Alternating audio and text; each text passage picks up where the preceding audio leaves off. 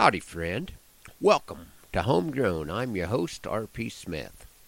From what I'm picking up on the pulse of the nation through my somewhat limited access to national media, most of the country is looking forward to things getting back to what we perceived as normal less than a year ago. Well, friends, you're in the right place this morning, because I have not been inspired with a new Christmas poem, which means I am going to carry on a homegrown tradition and share one that I put together many years ago. Thanks for riding along on the trail to Bethlehem. The book of Matthew tells the story of wise men from the east. I wonder if the trail boss on that trip was named Hopalong Ride-a-Beast.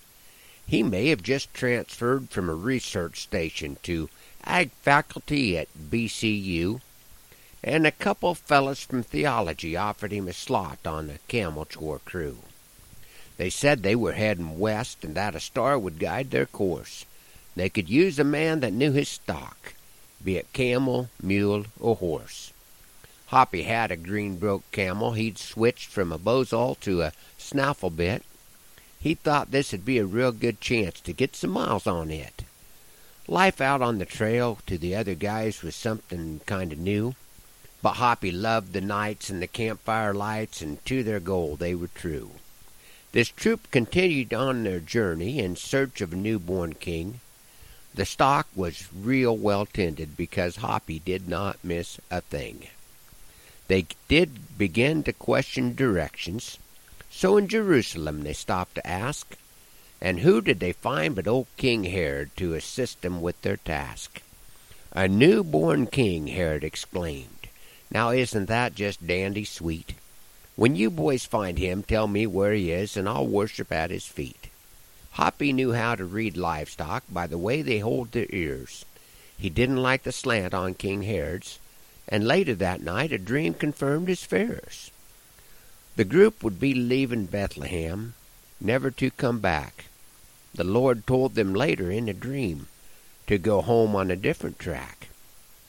These men had been on the trail for at least a year, and probably even more. They continued on their journey until they found who they were looking for. Hoppy's friends were packing gifts of frankincense and myrrh, and Hop had made up a custom set of golden donkey spurs. When they found that child king, they worshipped him till morning. That night an angel came to see Mary's husband. Of King Herod he was warning. So Mary, Joseph, and the Christ child from Bethlehem did flee. The wise men were thankful for the child king that they had got to see. Their journey may have been completed, but the story does not end. Our Lord still has the power to guide and broken lives to mend, and he can use any of us to serve him as he has planned. The first step isn't to ride a camel across some foreign land. Just accept the gift that was given a couple thousand years ago. Friend, you can have a peace on earth that only his people can know. No matter what your call in life, be it professor or buckaroo, saddle up and follow the King of Kings. There's a place on the trail for you. Yes, there certainly is a place on the trail for you, friend. I'd like to share a few verses from Romans 5 this morning. Therefore, since we have been justified through faith, we have peace with God through our Lord Jesus Christ, through whom we have gained access by faith into his grace, in which we now stand. And we boast in the hope of the glory of God. Not only so, but we also glorify in our suffering, because we know that suffering produces perseverance, perseverance character, and character hope.